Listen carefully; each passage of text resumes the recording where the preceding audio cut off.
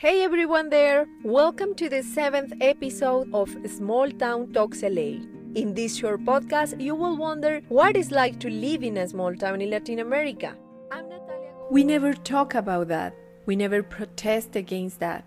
Hundreds of people were murdered in our region and the fear shut us down. As you can imagine from the previous episodes, Málaga is a small town in Colombia, a quiet place to live. Ya te lo contamos en inglés. ¿Te gustaría escucharlo en español?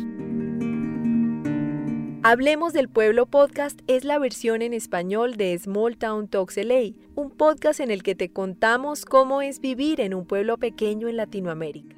Las voces de los habitantes de una provincia en el oriente colombiano y nuestro relato te ayudarán a reconstruir las anécdotas e historias que te permitirán entender las ventajas y desafíos de nacer y crecer en un pueblo.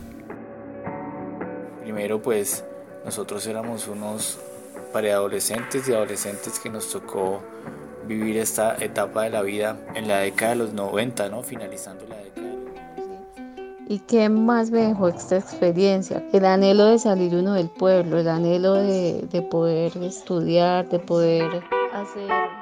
Nadie quiere un rockero en la casa. Entonces en Málaga el trasteo con los corotos y los aparatos es siempre de casa en casa, o era de casa en casa, porque ya no nos aguantamos. Historias cotidianas, historias inspiradoras que te transportarán a la vida en el pueblo, historias de otras realidades. Hablemos del Pueblo Podcast, pronto la primera temporada en español. Y crucen los dedos porque queremos ganarnos el Google Podcast Creator Program.